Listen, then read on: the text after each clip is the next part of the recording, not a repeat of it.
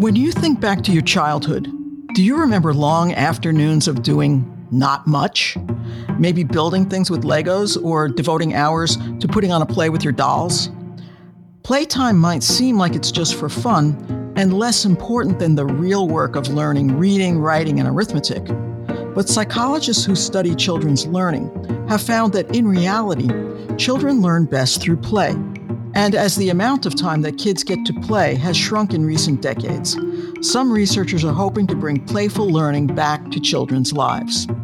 So why is play so important? What do we learn through play that we can't learn in other ways? What's the difference between free play and play that's guided by a parent, teacher, or other adult? What does playful learning look like in a classroom? What does it look like at home and in the larger world? How is technology changing children's play? And what can parents do to encourage more play and playful learning for their kids? Welcome to Speaking of Psychology, the flagship podcast of the American Psychological Association that examines the links between psychological science and everyday life. I'm Kim Mills. My guest today is Dr. Kathy Hirsh-Pasek, a professor of psychology at Temple University and a senior fellow at the Brookings Institution. Dr. Hirsh-Pasek has spent decades studying how children learn through play and then bringing that knowledge to parents, educators, and others. She is author of hundreds of scientific articles and 17 books, including the New York Times bestseller, Becoming Brilliant: What Science Tells Us About Raising Successful Children, which, by the way, APA published, and her latest, Making Schools Work: Bringing the Science of Learning to Joyful Classroom Practice. Dr. Hirsh-Pasek is an APA fellow and has received numerous awards for her work. She and her team also recently received a $19 million grant from the Lego Foundation in support of their work on playful learning. Dr. Hirsh-Pasek, thank you for joining me today. It is such a pleasure to be here. Kim, you ready to play? You bet. Let's do it. You've done years of research that has found that kids learn best through play. Why is that? What do they learn through play that they don't learn in other ways? Well, let's try to just imagine what you do when you're playing. Now, as a scientist, I play all the time. I'm pretty curious. I want to know what makes things work. And so I explore. And as I'm exploring things, I'm discovering new things. I'm learning, how do children think? How do children talk? How do children play?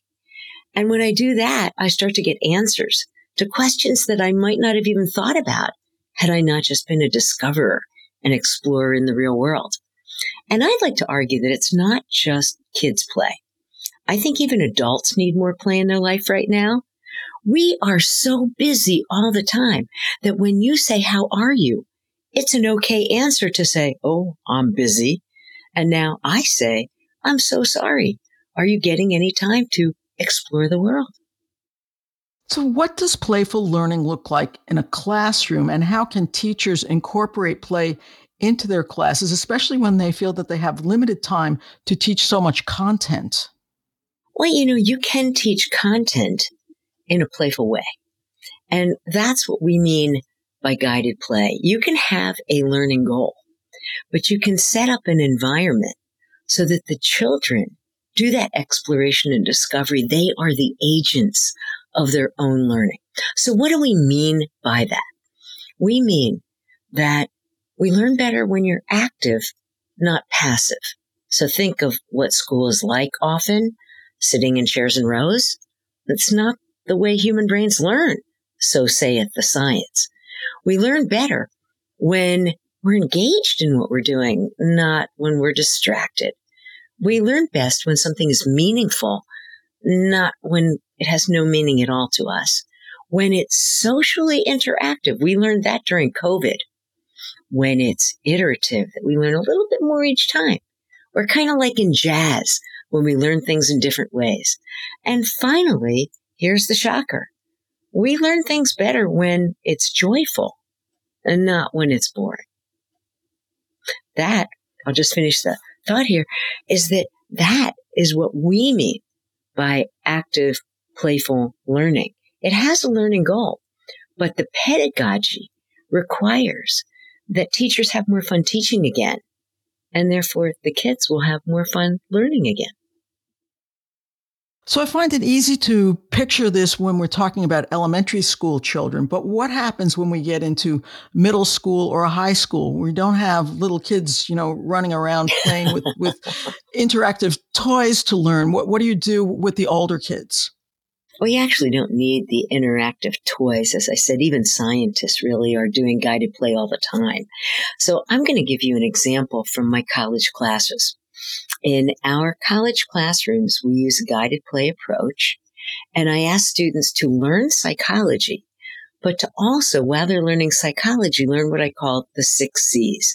And all this was developed with my collaborator, Dr. Roberta Golinkoff from the University of Delaware. So number 1 is how to get along with other people. Then built on that, which is collaboration, you get communication skills. Do you write well? Are you able to give good oral communication that's convincing? Built on that is your content. You have to learn the content. It's really important in high school and college, whatever. Built on that is critical thinking. We're not so good at that, whether it's in high school or whether it is in college classes. And in fact, AI is teaching that to us right now. We have to know how to critically think our way out of things that are misinformation or real information. And how about creative innovation? In that world of AI, it's going to be even more important to have the original thought than to be able to just have a thought. And finally, we have to have the confidence to take intellectual risks. All of those things come out of a more guided play or active, playful learning approach. So in our classrooms, what I do is I only lecture once a week. And what happens on the other day that we meet? My undergrads and I have a discussion about a theme. And who gets to choose the theme?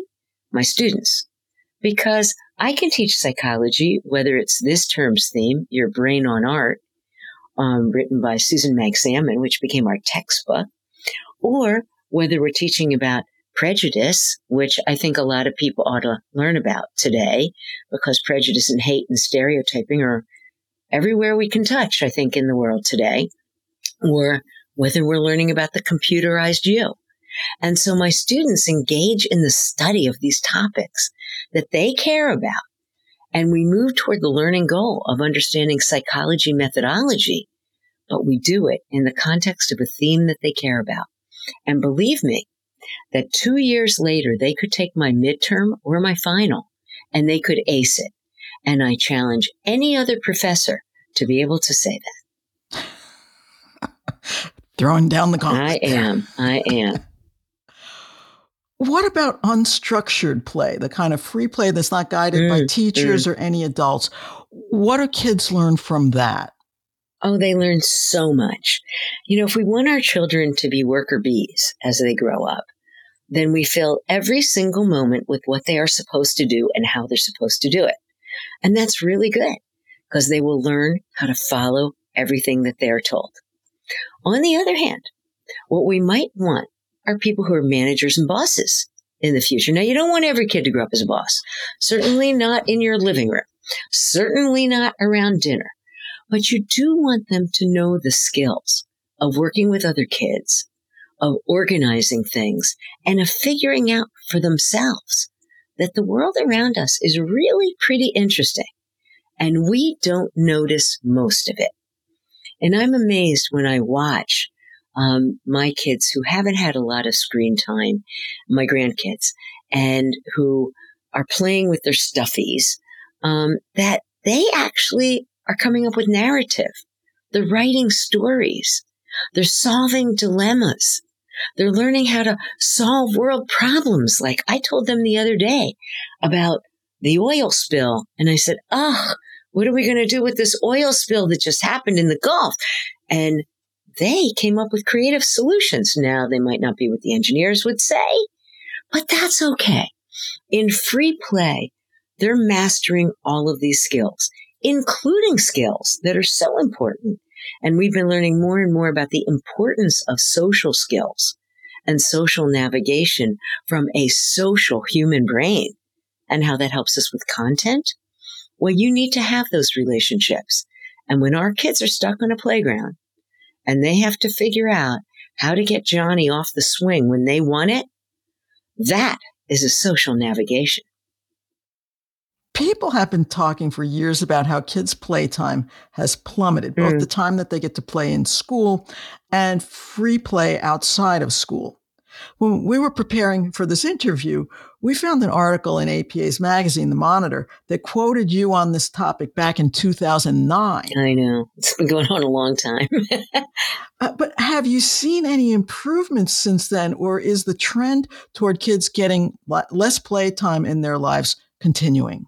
Well, I think we have to look at what's happened in society. In 2009, we were screaming about what David Elkind wrote about called the hurried child. I would add to that we really should be talking about the hurried parent. We have just cobbled our life together so closely, so tightly, that we're running kind of on a machine, and we think we need to be CEO parents. The result of that, when David first wrote about it, way back in, I think it was the 80s, or maybe the early 90s, was that kids were having activity after activity after activity with no time to even process the activities that they were in. I would say that's happened even more today because there are even more activities to engage in. Add to that something dramatic happened in 2007, and that was the invention of the iPhone. Right. And in 2011 came the invention that piggybacked on that we call the iPad. And with that came a lot of people who realized that this was their moment. They could create educational material in the form of apps, and we would have digital, as Disney once called it, edutainment. Now, some of the stuff is good, but I have to say that a whole lot of it is not. And in a paper that Meyer wrote out of Jenny Radetzky's lab, and we worked with them on it, we asked, what does make a good educational app? And do the 100 most downloaded apps actually have any educational value? Now, I grant it, this is 2 years old, so maybe everything's changed, but I doubt it. And at that time, only 2 of the apps actually made it to what we would call in the science educational. Mm-hmm. That's astounding. Now you say, but okay, a lot of kids aren't spending time on apps, are they? Well, by middle school, they're spending 14 hours a day on this stuff. Now think about that. That's over a 70-hour work week Yeah. that they're spending in front of a screen. Sitting, by the way, often docilely, and maybe sometimes convinced, and APA has written a lot about this, that they're really engaged in social media. Now, the first 2 things to note about that is that it ain't social if you're not with another person, even though it can mimic it. And the second is, it's a lot of downtime spent on screen that isn't being spent out looking at trees, watching ants, running around. So we have to be, as parents, I think, more conscious of the balance here. And by the way, we've written about this too, of also balancing what we do as parents, because we're addicted to these screens as well. And when we are, and our kids see us in front of the screen all the time and not looking in their eyes, their message to the child is, I'm not as important as the screen is. And in fact, I want you to know that for this program, I polled my grandchildren over Thanksgiving. And I said, well, does it disturb you when adults are on phones a lot? This is a 6 and 8-year-old. And they said, yeah. And I said, well, why? They said, well, we don't get any attention. They're just sitting looking at their phone, and every so often they look up at us. And I said, well, what do you think we should do about those adults? And my 6-year-old said, we need to do something. We need to tell them that they are just 2-legged screen watchers and that we need them to look at us. So my point in all of this is, has it gotten worse? I believe it has. There's less recess. There's less time for children to just have downtime, which is when we browse things and learn about the world. And those skills are so very, very important for a social brain. So very important. A few moments ago, you mentioned research looking at the 100 most popular apps, and only 2 met the test for actually being useful educationally. Not to be a commercial for anybody, but can you give me an idea of what those apps were, what they did, what made them as good as they are? Yeah. So as I said to you before, I look at a series of criteria when I look at media, and I've worked with a lot of media companies now as we try to flesh this out. Where does the science meet digital media? And it's a very important question that I think we have to ask. So where is the consensus in the scientific literature? As I mentioned before, there's consensus around we learn best when you're active, kind of minds on, not just swiping, but minds on. When you're engaged, not distracted, that's where the media industry really has a problem. They think that by putting more bells and whistles on things, the kids will be more entertained. And while it's kind of like digital candy, it isn't good for learning. When it's meaningful, that can be a whole lot of things, but it should be something that's culturally diverse as well, so that people can find me in the characters that they're looking at. It's when it's socially interactive, where 2 people can play, not just being solo. That's not to say you should never do solo. We all play games like solitaire. But I would say that anytime you can play it with someone else, it's a really good thing. Where it's iterative, where it keeps, like in jazz, taking the same theme and playing on it in different ways, not just doing the same thing every time. And finally, when it's enjoyable, when it can elicit joy. If you take those and you have a learning goal in mind, you can craft an app that is actually going to be educational, or a metaverse activity that's going to be educational, or an AI experience that's going to be educational. Short of those, what you're doing is you're providing more edutainment that kids watch passively, but where they're not as fully engaged and they just don't learn as much from that. So I won't be an infomercial for the apps that passed, but I will tell you the criteria that kind of make it or break it. Well, let's talk about adults and play, because you did mention a few moments ago that, adults need to play as well. What do we learn as adults through playing? What does adult play look like as compared to learning play for youngsters? Well, I do think scientists play all the time. We're a curious bunch. We ask a lot of questions, and we almost always ask questions we don't know the answers to. And that's an important thing, by the way, for parents to consider. When you want to ask questions, ask cool questions. I wonder how many straws it would take to support this glass of water. You have to think about the kinds of building block things that you build that can support something, how easy it is to topple something down. All that's physics. And as scientists, we ask these questions all the time, but adults usually ask kind of simple questions. Like, what color is your shirt? What color is the doll's dress? Those are called closed questions in our world. And we want open-ended questions where kids have to really think and give you paragraphs as answers, not just one-word answers. So adults who are scientists do that all the time. They ask the next question. They get the next discovery. We can do that too. And our world is so much more fun when we do it, when we change the rules of the game. We were playing adult games over the holidays. Families often do these. And what are those games? And are there games you can invent that are really fun? So we even had a new game that my son introduced called Consider the Source, where you had to rank things, anything, okay, like car brands, movies, on a 1 to 10 scale, and the other people had to guess the number. That was a cool, invented game, and everyone had a blast doing it. So I'm going to put another gauntlet down on your show today. I would like us to all have a little bit more adult recess time. I think we need to invent the concept of adult recess and ask, what would you do if you took an hour and a half out of your day? I don't care if you go to the park. I don't care if you watch the ants and wonder, why are they walking in a straight line? I think if we could see the world a little bit more like our children do, we'd be much more creative people, much more sane people.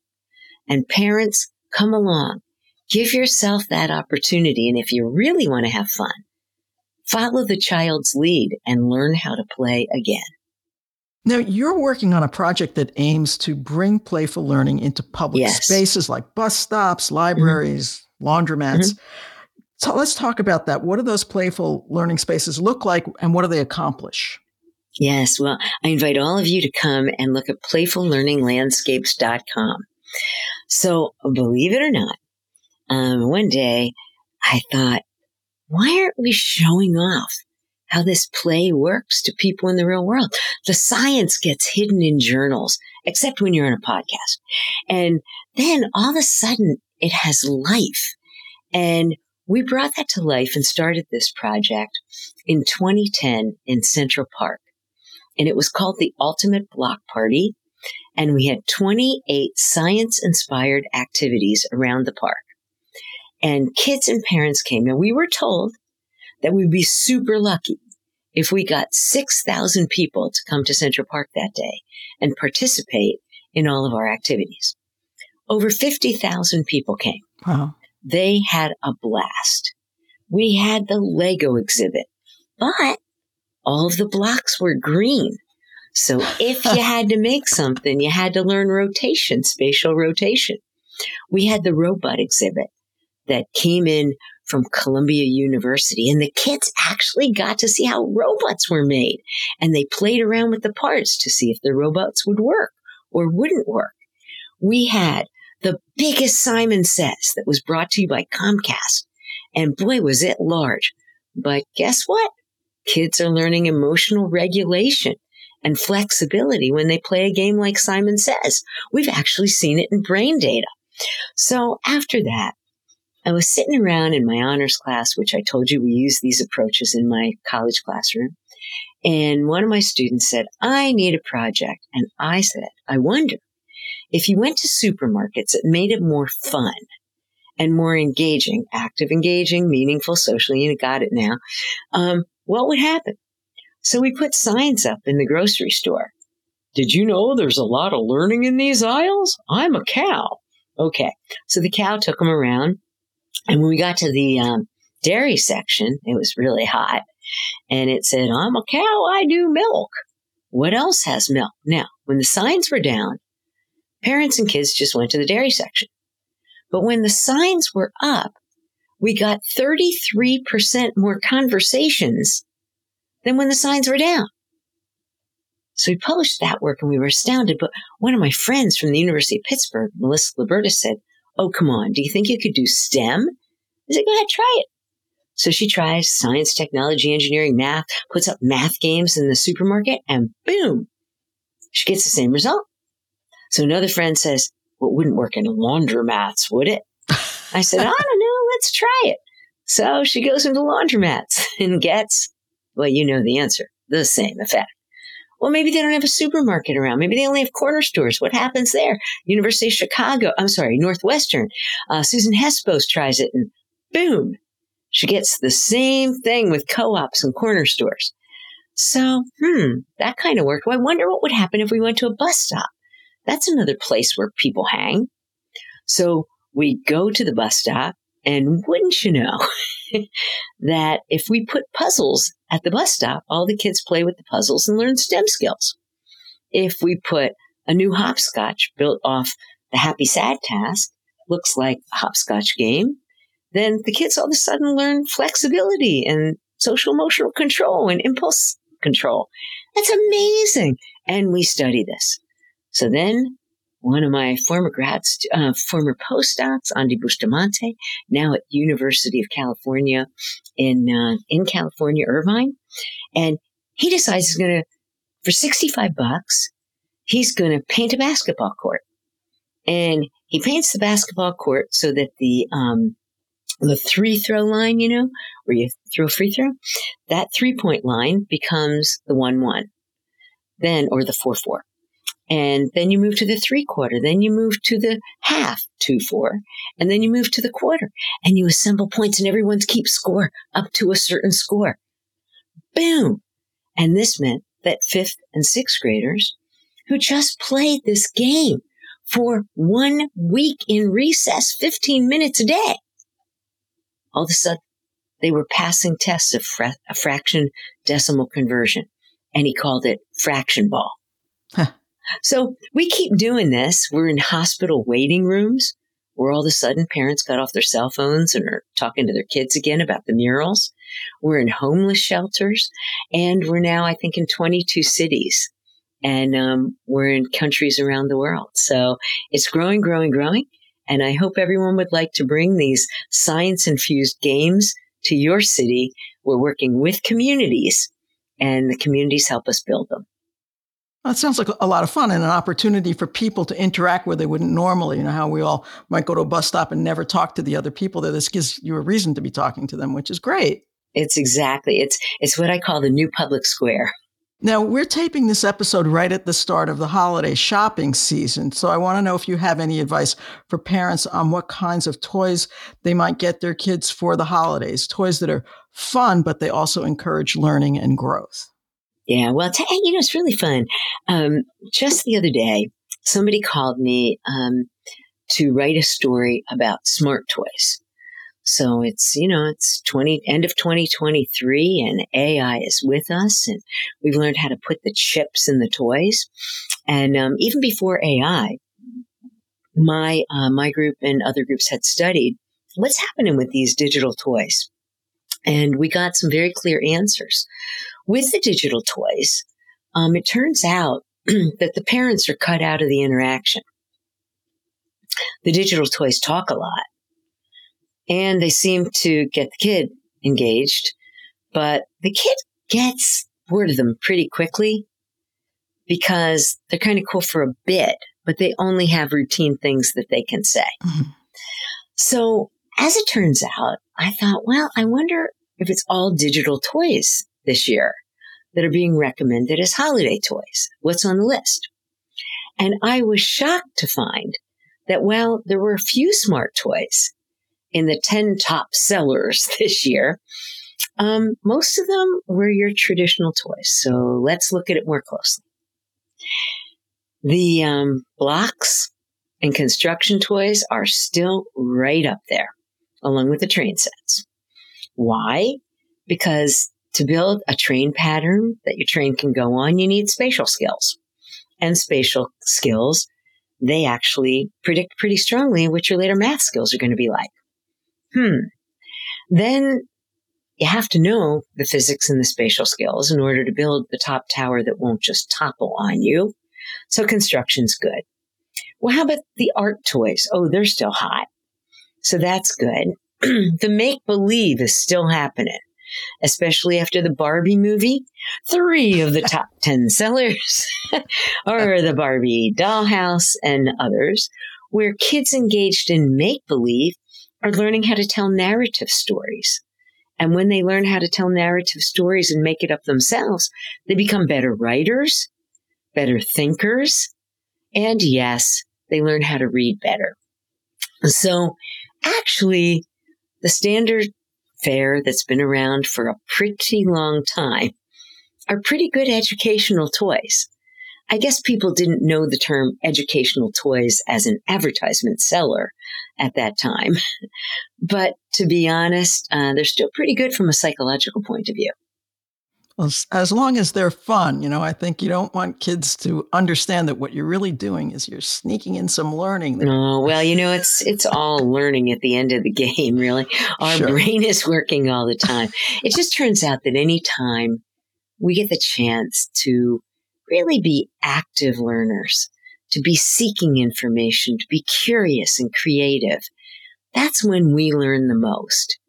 And I think as long as we appreciate that in ourselves and in our children, we're going to be better off because not everything is like IKEA furniture where they tell you exactly where to put it. You know, although it still doesn't I was come going to say, together. to me, it still doesn't come naturally. But my point is, it doesn't, these things, even in the Lego sets, they give you 3 things you can make from every one. It's not as much fun otherwise because you just make the one set and then you did it and it's done. Yeah. Let's talk again about some of these electronic things that are out there, computer-based learning games. Many elementary schools are using games that are supposed to teach children math or reading as part of the curriculum. Mm-hmm. Does that count as playful learning, or are they just like using a different tool? It's just not chalk on a blackboard. Most of it is just another tool, though there is some really good stuff out there. And if you can find it, there are places like Common Sense Media and all that direct you to a lot of good places. But I would say be careful.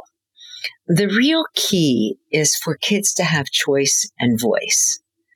And that kind of agency represents the active domain. A chance to be social, to have other people to do it with, makes a big difference. And we've seen that even in educational apps when kids are working solo versus working together. They actually can learn more. So there is good stuff out there. Schools have found some of it. I don't know that everything has to be a game. Some things you just have to learn, like the multiplication tables, and that's okay. On the other hand, I do want to be conscious that these more gamified platforms can sometimes be really fun for kids, and kids do retain it. I know there are companies, again, everything that these companies have isn't great, whether it's Meta or it's Roblox or whatever, that are building a lot of new platforms where the kids get to build the cities and the kids get to build the designs. That gives them choice. And I think those are even more powerful examples of how kids can learn. Because truthfully, you can't build a city if the math doesn't work. You can't put a building on another building. Right. So, those are good ways to learn too. And let's talk about what you're working on now. I mentioned in the intro that you just got a $19 million grant. What are you doing with that money? What are you hoping to learn? Yeah, it was even better. It was pretty close to $20 million. It was insane. But we're so proud of it and so excited. And what we're doing is we're working with funding from the Lego Foundation. We are working in 4 states, and I wish I could say it's just me, but I don't really wish it could say it's just me. Science is a team sport, and I've been, so fortunate over the years to work with the top scientists in the country who have been writing about how to use, the best learning techniques for children in schools for a long time. So we're going to be doing a longitudinal study from kindergarten through 4th grade. And we are going to be in Illinois, Texas, California, and Virginia in public school systems. We've targeted some under-resourced schools, certainly schools that have very diverse populations. And with the team, we've designed how to actually operationalize the active and engaged, meaningful, socially interactive pillars that we use to define guided play and playful learning so that it can be used in a classroom environment.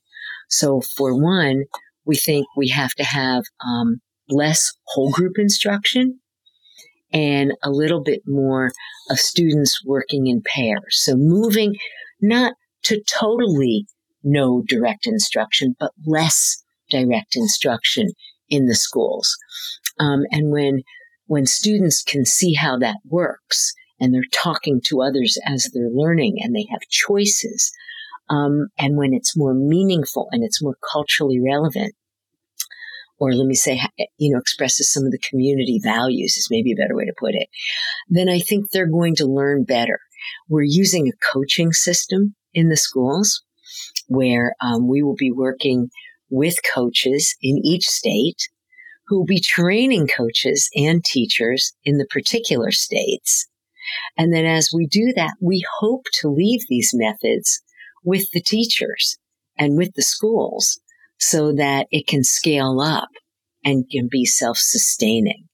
And the other exciting part of it is, for years, I think since No Child Left Behind and even before, we've known that the education system that we have in the United States, and I may say even globally, earlier today I got off the phone with UNESCO, and I've also been working with the OECD in Europe, is that our education was fashioned for a prior era.